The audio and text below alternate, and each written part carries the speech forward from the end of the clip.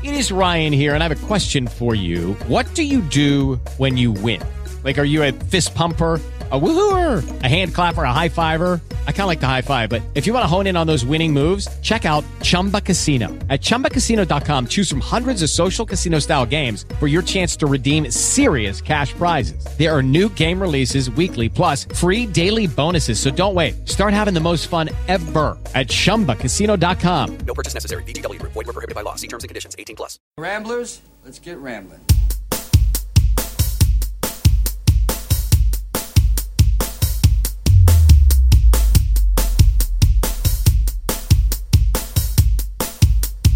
Ramblers, let's get rambling.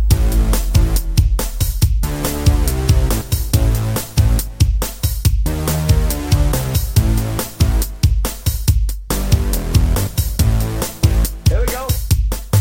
Hello, everybody, and welcome to another episode of Ramble with Russel, show 437 of this podcast, the home of intelligent rambling, right here on the Talk Shoe Network. I'm your host, Russel. Got a terrific show lined up for you today. It's a little bit of the old and a little bit of the new in my reviews for this show. I'm going to start things off by going back to the 1990 with another classic retro movie review, this time courtesy of Mill Creek Home Entertainment. It is Firebird, starring Nicolas Cage, Tommy Lee Jones, and Sean Young, as it's the Top Gun of helicopters, if you will, as they fight the evil drug cartels, because that was all the big thing back then.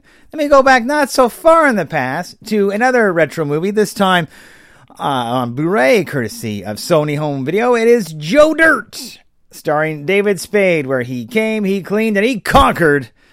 Another Underdog story. Let me go from the lean, green ninja machine to another ninja, but now it's ninjas and zombies. With my video game review for this episode, it is Yaiba Ninja Gaiden Z, or Z, for the PS3, courtesy of GameAccess.ca. That's all on this episode of Ramble with Russell. So I'm going to take a quick little musical break, make some chop suey and chow mein, and we're right back with the first review of the show.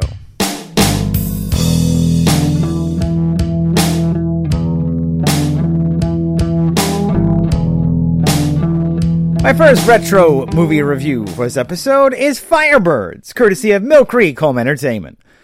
Now, this came back in 1990 and starred a very young Nicolas Cage, Sean Young, and Tommy Lee Jones. Now, this has been described as kind of the Top Gun of Apache helicopters. And it's very much a movie kind of set in its time. As you may remember, going back in history, back in the 1990s, America kind of declared war on drugs and serving under, and that was kind of their focus and their charge. And Bush especially said, you know, we're just going to go after them now. So this is a movie of the times. In the movie, Nicolas Cage stars as Jake Preston. He's a young hotshot pilot who you know, is full of ego and a few other things. And Tommy Lee Jones in this is Brad Little. He is the older, more grizzled veteran of the group, although he wasn't that old back in 1990. And Sean Young is Billy Lee Guthrie. She is the love interest of Jake Preston.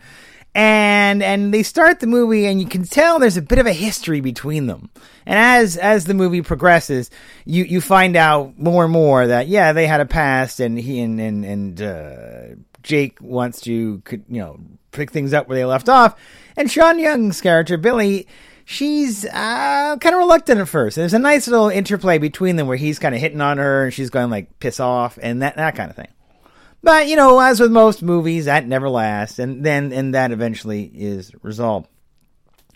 This is a fun movie. It's very much a sign of the 1990s. The music is very 80s, 90s. You have a couple of really good Phil Collins songs in this movie.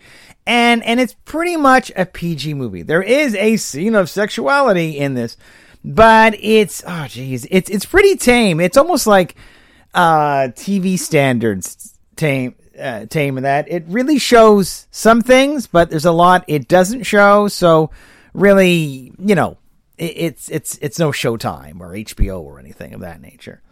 What kind of stands out in this movie, and I guess you could almost say the same thing for Top Gun, is the aerial fights in this.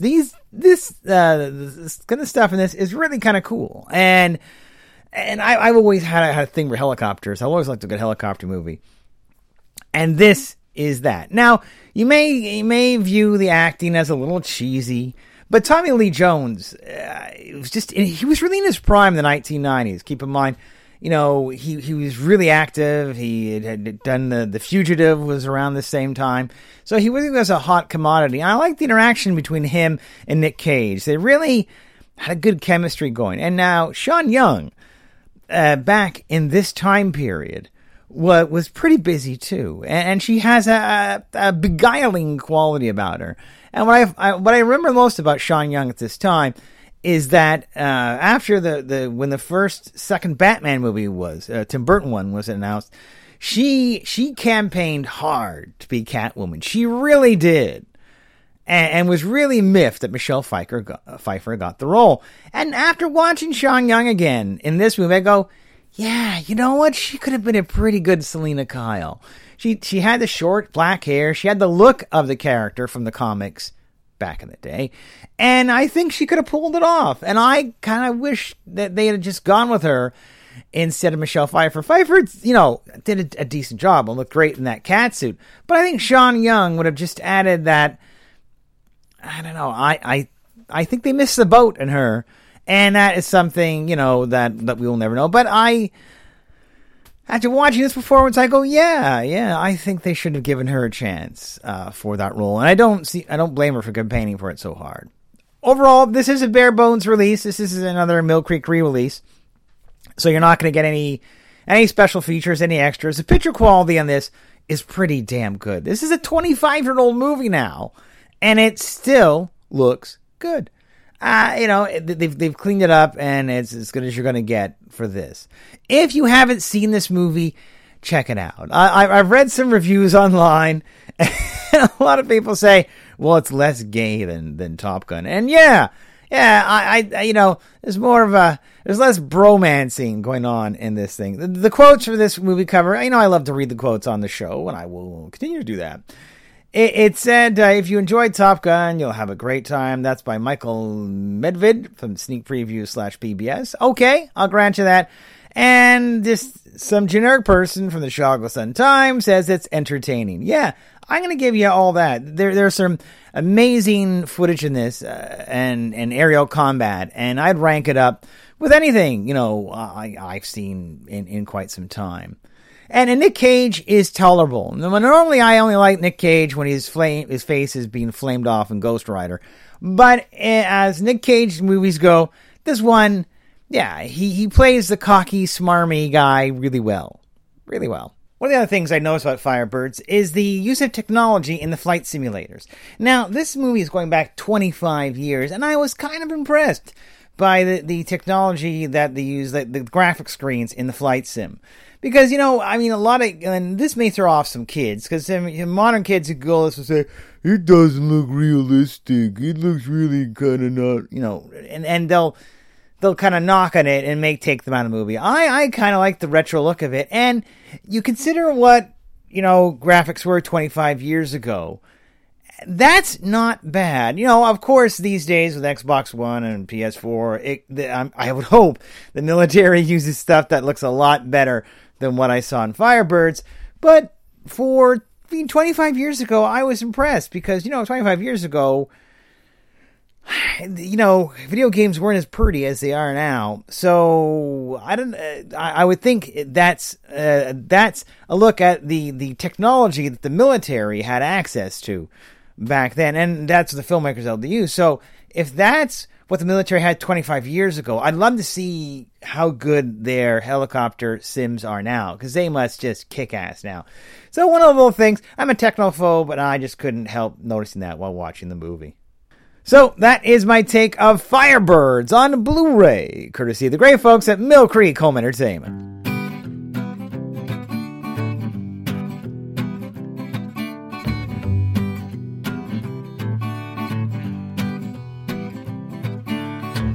From the first time I saw you there, I had to stop and take a breath of air. 'Cause you took my breath away, and you still hold on to it today.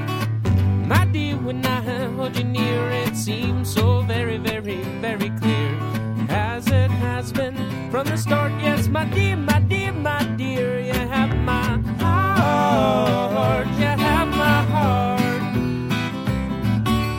Heart, you have my heart. Now that so much time has passed, it's plain to see that this love will last. 'Cause every time I look at you, it's the only thing I want to do. My love, my only love, my beautiful angel sent from up above. The only fear I have is that we may part. 'Cause my love, you have my heart, you have my heart. Heart, you have my heart. Heart, you have my heart. Heart, you have my heart. And now we've come so far, we don't know if we'll get by. But I'm sure I'll be alright as long as you're by my side.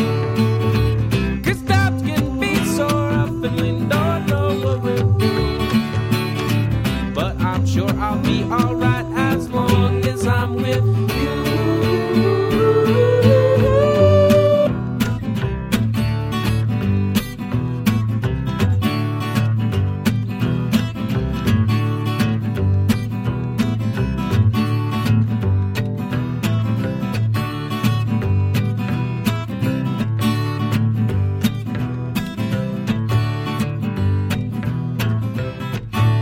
Heart, you have my heart.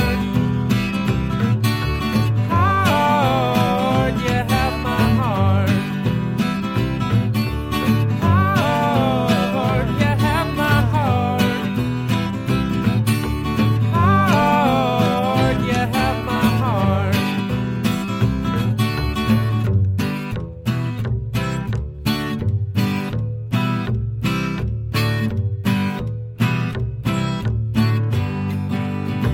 My second retro movie review plus episode is Joe Dirt, courtesy of Sony Home Video. Now, this goes back to the summer of 2001. I remember actually seeing this movie in a theater near me because, I was always up for good comedy. At this time, David Spade was kind of really at the height of his popularity. His movies were really starting to kick, and he was a pretty active kind of fella. What's interesting to note in this is that between this movie and now, he's only done 5 theatrical films. In 14 years, that's all he's done. Now, keep in mind, if you just looked at his theatrical career, the guy's barely done anything. But TV show-wise, he's been in a lot of TV shows, and he's been on TV a lot more than he's been in the theaters. So it's kind of deceiving when you look at his career. In this story, and now this is produced by Happy Madison, the Adam Sandler movie company. In this story, David Spade plays Joe Dirt, who is kind of a lovable loser. This movie is very much in the mains of Waterboy and that kind of feel, where he's just like a lovable loser, for lack of a better term. In the story, we follow Joe Dirt as he kind of recounts his life story to a local DJ, played by Dennis Miller. And then there's quite a few little SNL alums in this movie along the way. Now, kind of, the story in a way is almost like Forrest Gump, but a ruder, cruder Forrest Gump. This movie tugs the heartstrings, but also it kind of tugs on your stomach, too. Where there are certain scenes in this that you're kind of going, ugh. And I'll warn you folks, do not eat this, watch this movie with a full stomach. There's a certain scene in this movie revolving around a meteor from space, and the meteor is not just a hunk of rock. And the revelation of that, it is a little bit, yeah, you don't want to be watching this movie on a full stomach. one of the things I remember liking about this movie back in 2001 is the soundtrack. You know, say what you will about Adam Sandler and some of the writing and the dialogue in his movies really kind of blow, but he knows how to put together a good soundtrack. And this is another one of these movies. Well, yeah, after watching it, I go, yeah, I know why I bought the soundtrack to this movie back in the day, because there are some really good songs, and Sandler has a knack of putting good songs together. As it goes, Spade is a good, lovable loser. He has a massive mullet in this movie, because, you know, that's his look, and a pretty decent supporting cast along the way. His love interest is Brandy, played by Brittany Daniel, who you know, throughout this whole movie, Joe Dirt is so ignorant of the way she is, and the whole story kind of revolves around Joe recounting his story to Dennis Miller for the search for his long lost parents. Because as we learn early on in the movie, Joe Dirt was abandoned by his parents in the Grand Canyon when he was dumpster diving when he was 8. And so he spent all these years trying to track down his parents. And Dennis Miller, character of Xander Kelly, kind of discovers them and gets wrapped up in the story, which is Joe Dirt. So that's it.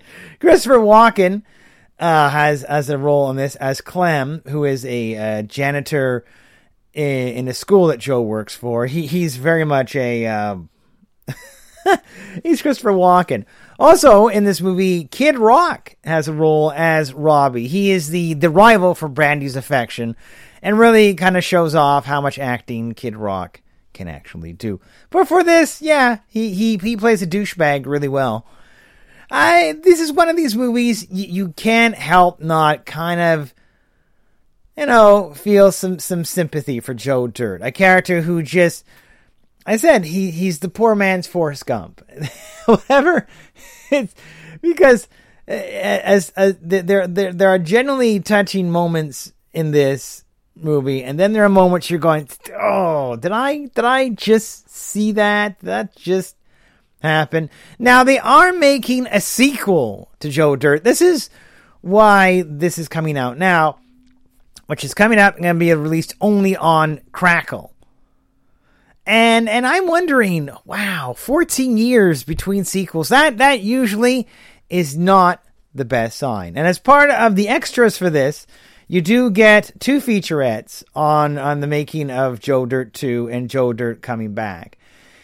So you do get a little preview of it. And I'm not sure, I'm not too really optimistic about this preview, because as I've talked before about Paul Blart, and I've talked about and Hot Tub Time Machine, once again for the sequel, I don't know if this is going to work, because they're taking something which should have kind of just been left alone, and they're messing with it. And much like Hot Tub Time Machine, the sequel looks like we have a little bit of Back to the Future timey-wimey stuff going on with Joe Dirt, where somehow, and hopefully in the sequel they explain this, he goes back in time, messes with his past, and then his future gets messed up, and then he has to try to fix that. So that's the premise, I think, of the second movie. So I'm not sure how that's going to go. When it comes to special features for the original movie, you do get commentary by the director, Denny Gordon, and commentary by David Spade. So that's cool. Cool commentary tracks. You don't see that too much in movies anymore. You get outtakes and a blooper reel. You get deleted scenes. A lot of the scenes they deleted, I can see why they did them, just for pacing. And I think the movie was fine without them. And you get the original theatrical trailer. Now, keep in mind, the deleted scenes, a lot of them, they're not the original prints. They look like they were really rough cuts that since they put them in the movie, they decided never to really clean them up. So they're not the best quality. Some of the deleted scenes actually do have commentary with them, where the director explains why he took these scenes out. Not all of them, but some of them. So that's kind of a nice option that you can watch them with commentary. Overall, it's the story of an underdog, and if you're looking for an underdog story with a bit of crudeness in it, then yeah, pick this up. It's very much, you can tell it's a Happy Madison production. And it's a neat look back. And just for the soundtrack along, as long as you can get past all the kind of the grossness that occasionally hits, it's worth checking out, but not a movie to check out with kids around, because there's definitely a lot of adult content that you might find questionably showing to a wee young child. But then again, you can say that for a lot of Adam Sandler movies. So that's my take of Joe Dirt on Blu-ray, courtesy of the great folks at Sony Home Video.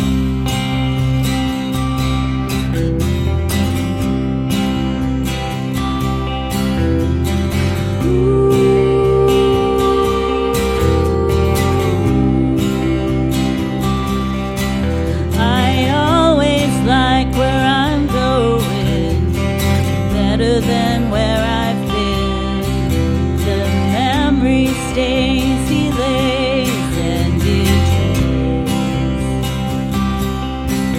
It's like some airborne toxin got sunk into my skin and back down by the sunlight's blinding rays.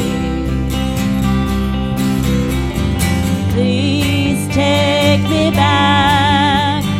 I don't want to stay reading Gregory Corso in a bookstore on the way, dreaming New York City in the middle of LA.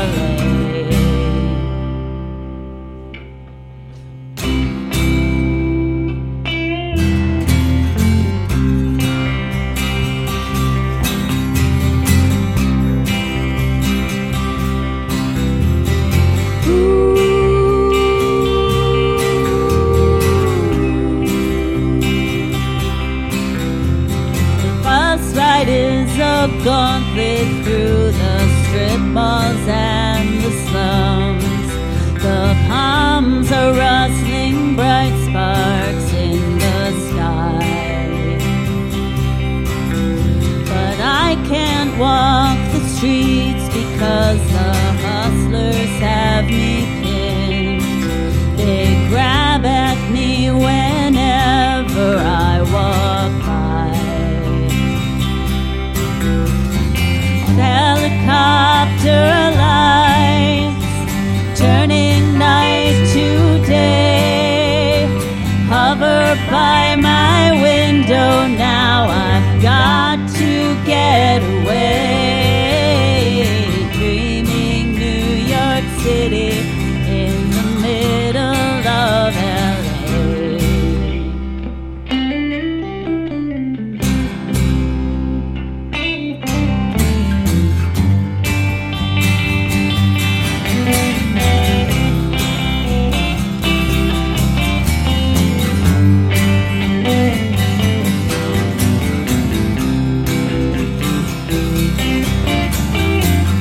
Why can't it be like it is on TV? Why do I need a code? Someone's been gaming me. Oh, earthquake, wildfire, smog, landslide. Folks here seem to take it in stride. By the beach they live and thrive, where I can walk but I don't drive. I don't drive.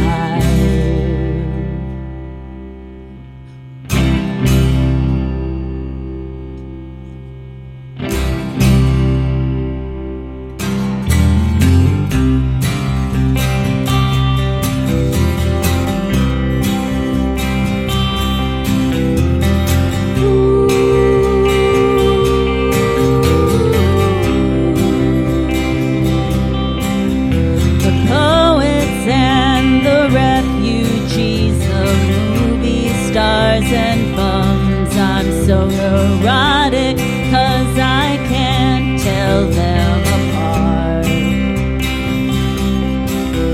The roaches on my kitchen wall hang placid and serene, while my neighbors ram their door in with a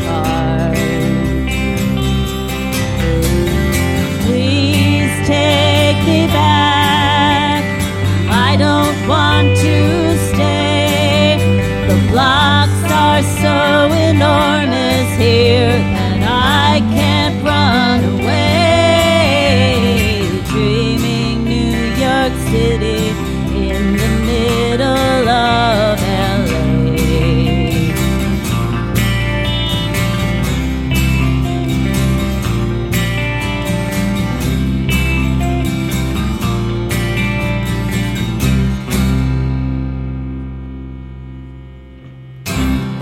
My TV show on DVD review for this episode is Teenage Mutant Ninja Turtles Showdown in Dimension X and Retreat, courtesy of the great folks at Paramount Home Video. Now, this is the more adventures of the 2012 Nickelodeon Teenage Mutant Ninja Turtles. And Showdown in Dimension X is the second half of the second season of the show, and Retreat is the first few episodes, 6 episodes, of season 3. Actually, first 7 episodes of season 3. But now, so let's start off with the end of season 2. Throughout the whole season 2, there was a kind of a big thing brewing when it came to Shredder and the Krang and Karai, and her learning of her, them learning that Karai was actually Master Splinter's daughter, and trying to convince her that she'd be fighting for the good guys and not with Shredder, who kidnapped her, that sort of thing. So that's your big kind of arc in that story. Also, in the second half of the second season, we finally get the mutation of Baxter Stockman into the Fly version of Baxter Stockman, who looks really nasty. This is one of the nastier versions of him, but so that mutation finally happens. Also, in that episode, we get a nice little hint of things to come, in that Shredder is kind of harassing Baxter before he mutates him to say, we need progress. I need you to do more for me because you're not really proving your worthiness for the Foot Clan here. And Baxter goes, oh, well, I'm working on changing, Warthog and a Rhino.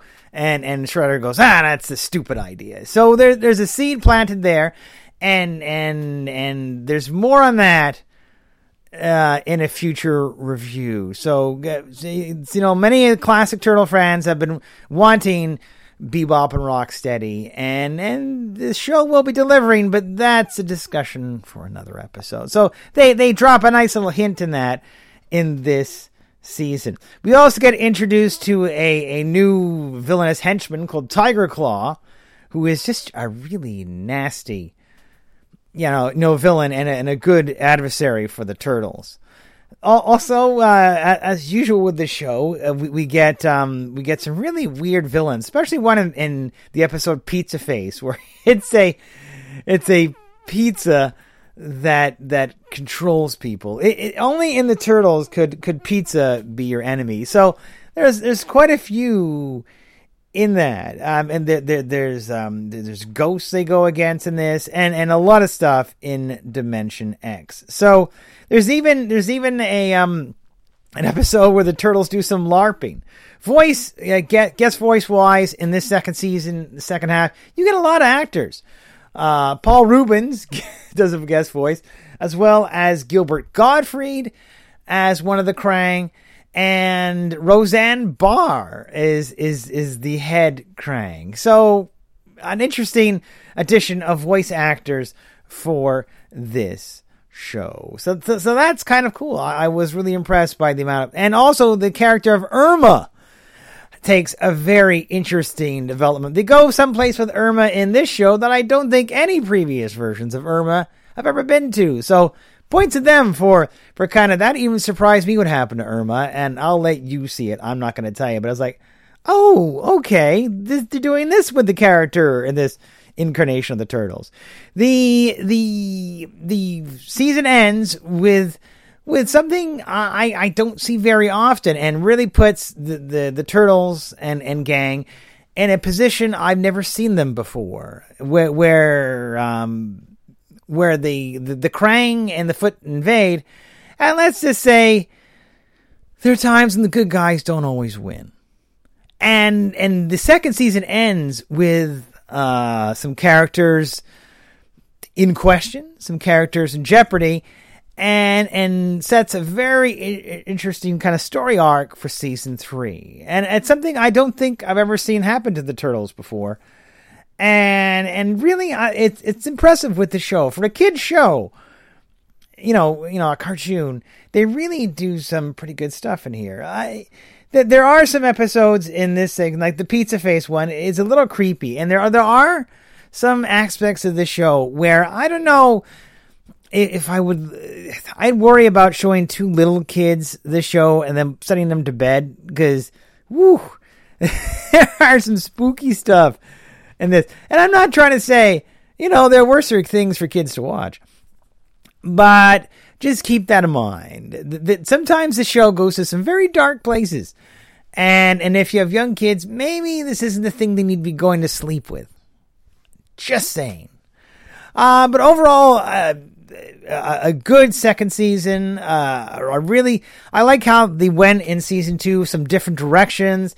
The whole introducing of Karai as Splinter's daughter, and trying to the Turtles trying to work to get her back. Also, there was a budding kind of maybe relationship there they hinted at between Karai and Leonardo that may or may not come to pass in future episodes. Things happen at the end of the season that, I don't know, I would say put the Karai-Leonardo relationship on hold for a while, at the very least.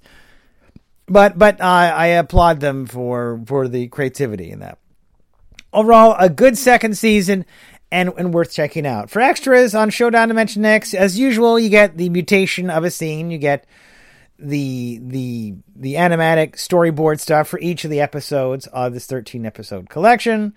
You get a report, a Channel 6 special report, Oozegate 2014, which is a fun little comedy bit where they do Channel 6 reporting all the mutations throughout the city. It is what it is.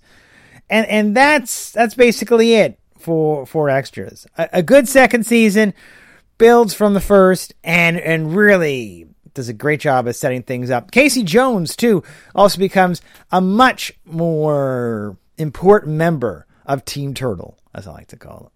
And the rivalry between Casey Jones, Donnie, and April is just fun to watch. Those two fighting over one girl. Also, we learned some more things about April, which, I don't know. There may be secrets behind this version of April O'Neil, and I think there's even more to be told in the future. So that is season 2. Now, season 3 begins with Retreat. So this is the next volume of releases, where you have 7 more episodes. So the first quarter chunk of season 3. Now, with season 3, not to be too spoilery here, they do some interesting things in season 3. At the end of season 2, the Turtles are in a bit of a shambles. They've been pretty much booted out of NYC by the Krang and Shredder. Leonardo was grievously wounded. Shredder is lost, and they hint that he's not dead, but he's in rough shape. So for this first 7 seasons, Splinter is just not around. And because of their defeat in New York City, the Turtles and Casey and April flee to the O'Neil country farm, if you will. But of course, wherever the Turtles go, do you think they're just going to spend times in the farm and relaxing and nothing happens? Oh no!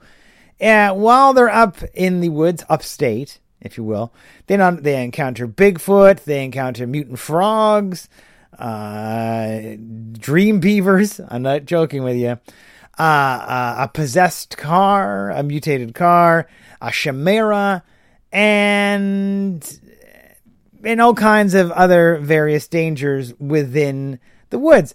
Also, we get a little more insight into, also we get an appearance by April's mother as well, and it just couldn't be a typical sweet family reunion in this show.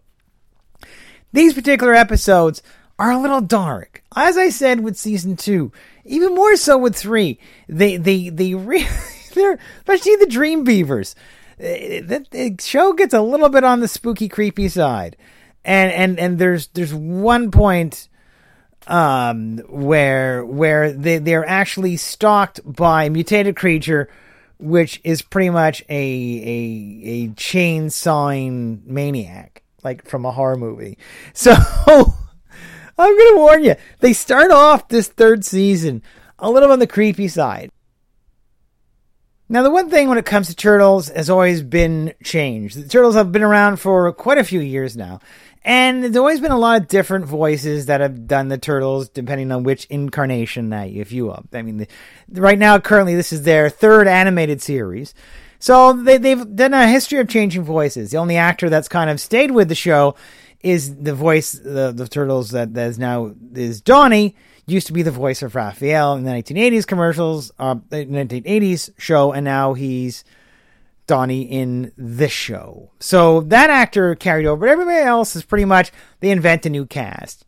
Well, for some reason, this season, the voice of, starting season 3, the voice of Leonardo, played by Jason Biggs, who decided to leave the show for some reason or another. I haven't yet found out why he left the show, but he has decided he didn't want to do it anymore, and they had to recast. And they recast the voice in somebody that's not he's not talented, but where does he find the time? And that is Seth Green. Now, the name may not be familiar with you, but he is a very busy guy. He has been the voice of Chris Griffin and a bunch of other characters on Family Guy, so he's been doing that gig since 1999, and he's still doing the show for as long as I know. And he also produces Robot Chicken as well. And he's also currently in Hulk and the Agents of Smash. So this is a very busy guy, and he's now put yet another show on his belt, and he's even in pre-production with another TV series as well called Casey. So I don't know where Seth Green finds the time to record these shows, but he is now the voice of Leonardo. And I have to give, again, the TV producers of the show credit. Rather than just give the character a new voice and just, don't explain it because they don't think kids are smart enough to figure out the turtle has a new voice. Because of the whooping that Leonardo got in the end of season 2, within the show, they explain his new voice because he was been beat up so bad that it changed his voice. And with that little gesture, then that explains to everybody watching, including kids, oh, this is why Leonardo sounds differently now. And it just, that's all they needed to do. And it was pretty good. I admit that. They didn't just go, okay, we're just going to throw a new voice in and we're not going to give you any explanation for it. And you just have to accept it. And that happens a lot in animation. Trust me. It really doesn't. But it's nice this time around. They at least gave a little bit of an explanation why Leonardo sounds different. Now, going forward, if keeping with Seth Green, they're going to have to somehow maybe throw a line in saying, oh, I guess your voice is stuck this way.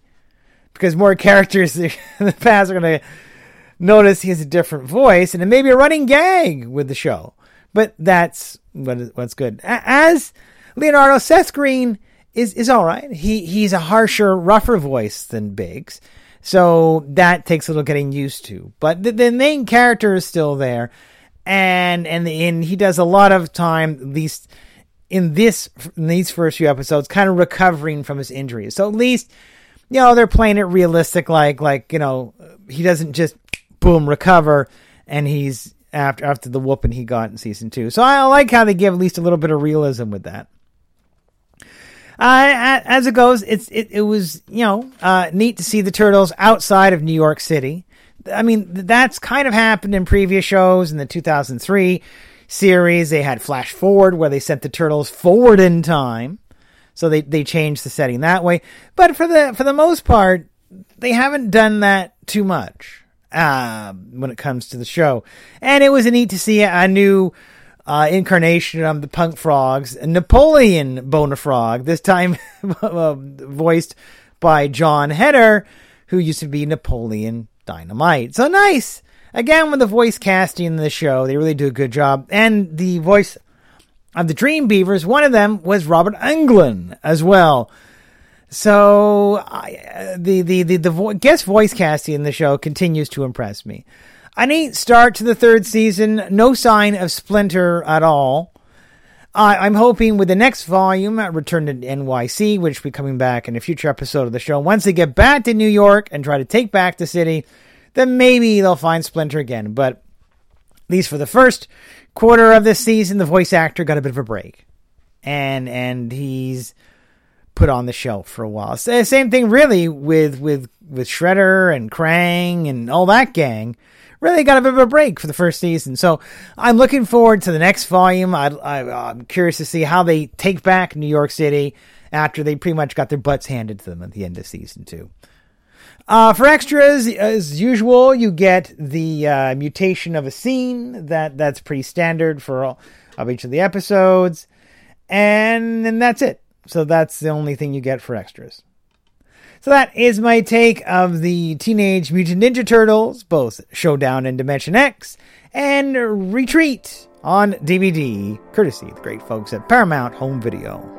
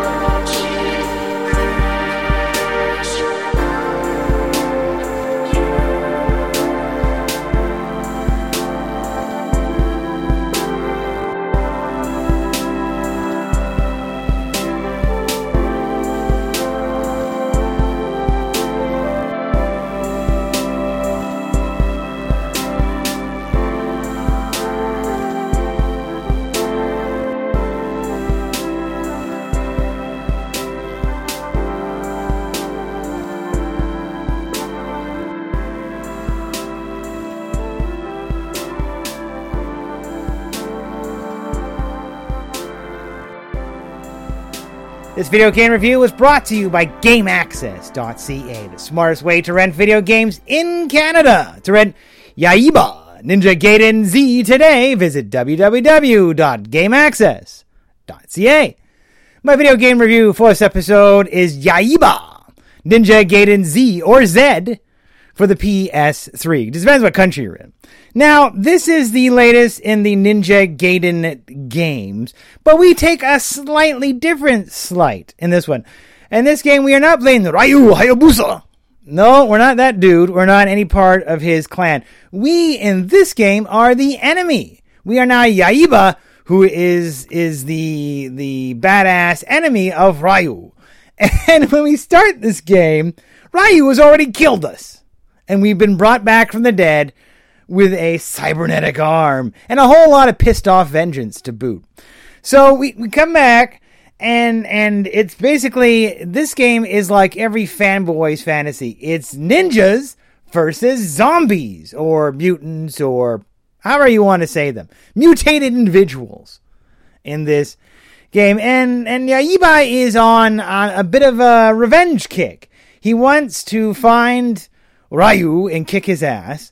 And he also in his vengeance quest, he gets sent on various missions by this organization, by this dude who never really, well, he doesn't truly meet face to face, but communicates with and a sexy broad showing a lot of cleavage on a walkie-talkie. So he gets sent on these missions to kind of track down Ryu and along the way kind of find the spread of this virus and to stop it. So that's kind of the plot of this thing. To aid him, he has a sword. He has 3 weapons to aid him. He has a sword, he has a cybernetic arm, and he also has a flail, which is kind of like a spiky ball on the end of a chain. There you go. So those are his 3 weapons, and he can dash. He's a real dasher. There is jumping in this game, but it's selective jumping. You can only jump in certain places. You can't jump and then do a diving attack. This is very much a button mashy game. Now, as you know, Ramblers, I love a button mashy game. Because I ain't one of these Street Fighter idiots who goes, oh, you gotta hit this good combination of button and you get this attack. I don't give a rat's shit about that, okay? I'm gonna be honest with you. When I pull off combos in fighting games, it is sheer luck and it is no skill. Maybe somehow I pick up a combo, but I really don't give a care. If you know, the latest combo to kick my ass. I don't care. I just mash buttons and I do stuff and I maybe do combos and maybe I get away with it. And that's what I like. Now, I started this game on normal. Yeah, I know, usually I start things in easy, but I thought, what the hell? I'll start this normal. I got about, mostly through these 7 levels, maybe close to half, and I had to switch to easy because, it just got to a point in the game where I was getting overwhelmed, and it was like, no, I'm not going to give up. I'll just try dropping down to easy, then maybe I can get through this. And it worked. So there you go. Now, your enemies you face, it varies. Your simple kind of infected, which, just slap you around and bite you and whatever, right? And then they start kind of experimenting. This game is very much, it's kind of combat through chemistry, where you encounter different infected. Some are fire-based, some are electricity-based, and some just spew vile vomit at you. So you have 3 kind of chemical reactions here. And as you go through the levels, those chemical reactions can play in how you deal with enemies and also how you get past obstacles. You because your cybernetic arm, you can do a chuck and throw, and you can also pick up an enemy and be like the Hulk in the Avengers movie with Thor or with Loki and just go flop, flop, flop and throw your enemy into other enemies. So there is that element to it. There are humanoid size components, and then there are ones where you fight where they're either a giant mech dog or are these giant 2-headed mutated babies. Yeah, I did say that right. The giant 2-headed mutated babies. So you have one of those either you're fighting. The combat style is pretty much that. The health power-ups are gotten by doing executions. You have to literally wail the shit on something, then a little exclamation point comes up. Then you have to hit that L2 really quick, catch them, button mash until you kill it, and then you get an extra power and you get health. But the way this game works, and this annoyed me a little bit, you as you attack enemies, you build up a rage thing, right, which you can unleash. But when you perform an execution and you get health, you diminish the rage meter and you take that away. So by executing and getting an item and getting health, you diminish something you've just spent a lot of time building up. This is a little counterproductive, and it really makes you think more than you really need to think in this game. The dialogue in this game is really funny. The story and the lines, that was part of the part that kind of got me going through this. The boss battles are okay. The last one is how many times must I kill the boss before I can get rid of the boss. There are certain levels where you get really overwhelmed with opponents and you really have to kind of attack them a certain way. There's a weird science and a chemistry that if I attack this character with this extra weapon, I get this chemical reaction, which then I will be able to deal with this character more. I mean, the extra weapons you pick when you execute, you get a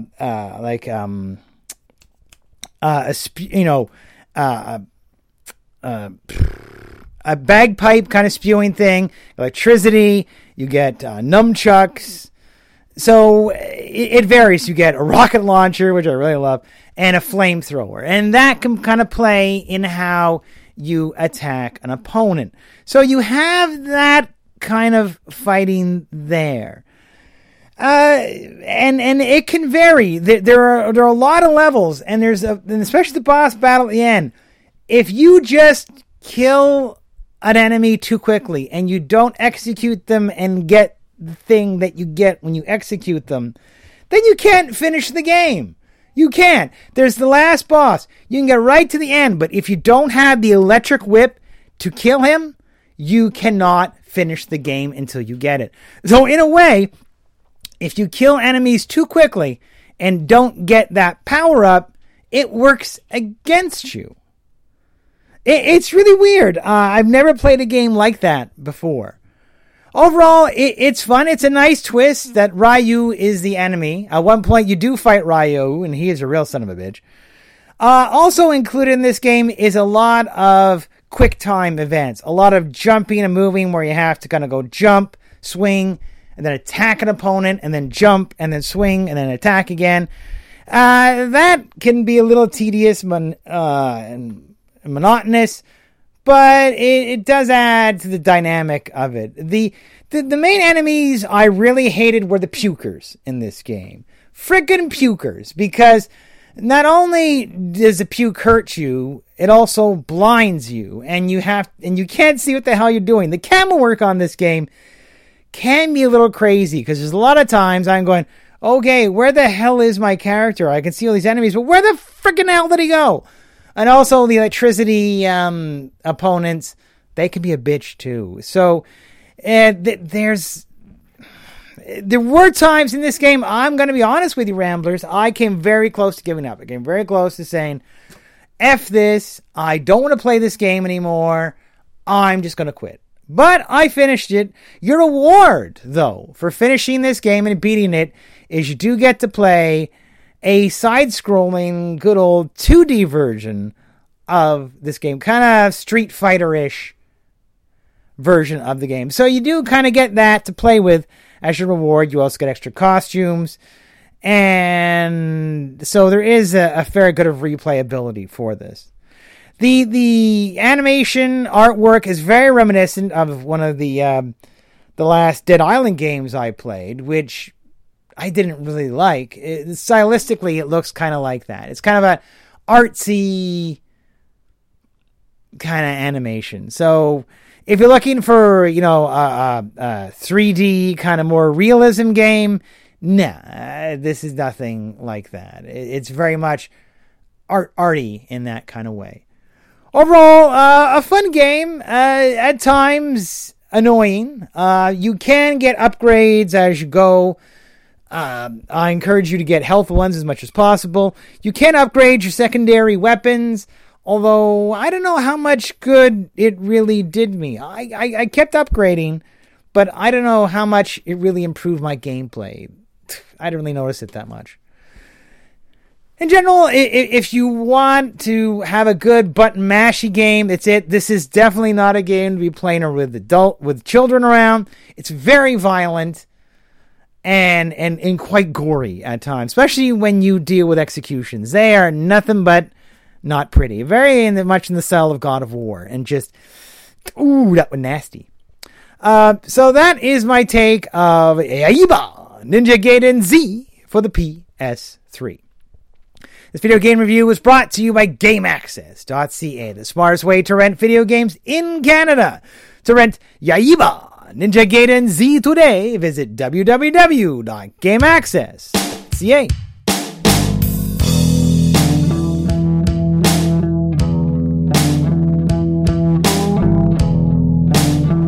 Well, that's going to wrap things up for this episode of the show. Hope you enjoyed it. As usual, you can get in touch with me a number of ways on the good old World Wide Web. On Twitter, I'm Rambling Russ, RAMBLINGRUSS.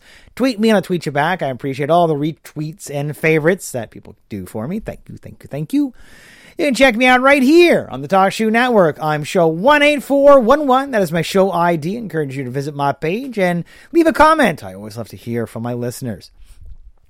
As well, you can check out my original homepage on the internet, where I have over 8+ years of podcasting goodness, going on to 9+ now. That's at http://ramblingrust.libsyn.com. That's my home internet, where I have episodes from 2006 right up until 2013. And anything from August 2013, that's right here on TalkShoe. Please check those out. You can also see my Facebook page. Just type in Ramble Russel on Facebook. You can find that there. And check me out on iTunes from the iTunes store under podcasts. That's where you can all find me on the World Wide Web. Coming up on future episodes of the show, I got still a whack of things to talk about when it comes to Anchor Bay, including the dog who saved summer, where Zeus the dog is back once again. And movie-wise, we're checking out another retro movie review from the great folks at Mill Creek. This time it is No Good Deed, starring Samuel L. Jackson and Mila Jovovich. As well, still working my way through Season 3 of Unforgettable on DVD, courtesy of Paramount Home Video. And checking out Blomkamp to the Power of 3 from Sony Home Video. The 3-disc set where we have all 3 of the Neil Blomkamp movies, including the latest Chappie, along with Asylum and District 9. So I'll be talking about that collection in the near future. That's all coming up on another episode of Ramble with Russell. Also, going to try to start checking out the House of Cards TV show as well. And still making my way through and also have my review of Boardwalk Empire Season 2. And I'll be working on Season 3 in the near future. So that's all kind of coming up right here on the show. Video game-wise, I am playing through Grand Theft Auto 5 for the PS3. And I hopefully will be getting a copy of Lego Jurassic World in the very near future. That's all coming up in the future episodes of the show. That is it for me, and we'll catch you next time right here on Ramble with Russell. Thanks for listening, everybody. Goodbye.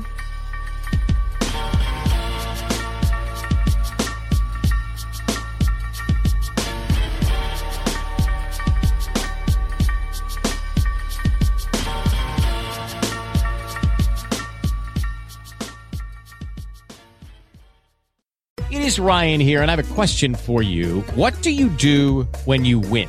Like, are you a fist pumper, a woohooer, a hand clapper, a high fiver? I kind of like the high five, but if you want to hone in on those winning moves, check out Chumba Casino. At ChumbaCasino.com, choose from hundreds of social casino-style games for your chance to redeem serious cash prizes. There are new game releases weekly, plus free daily bonuses. So don't wait. Start having the most fun ever at ChumbaCasino.com. No purchase necessary. VGW Group. Void where prohibited by law. See terms and conditions. 18+.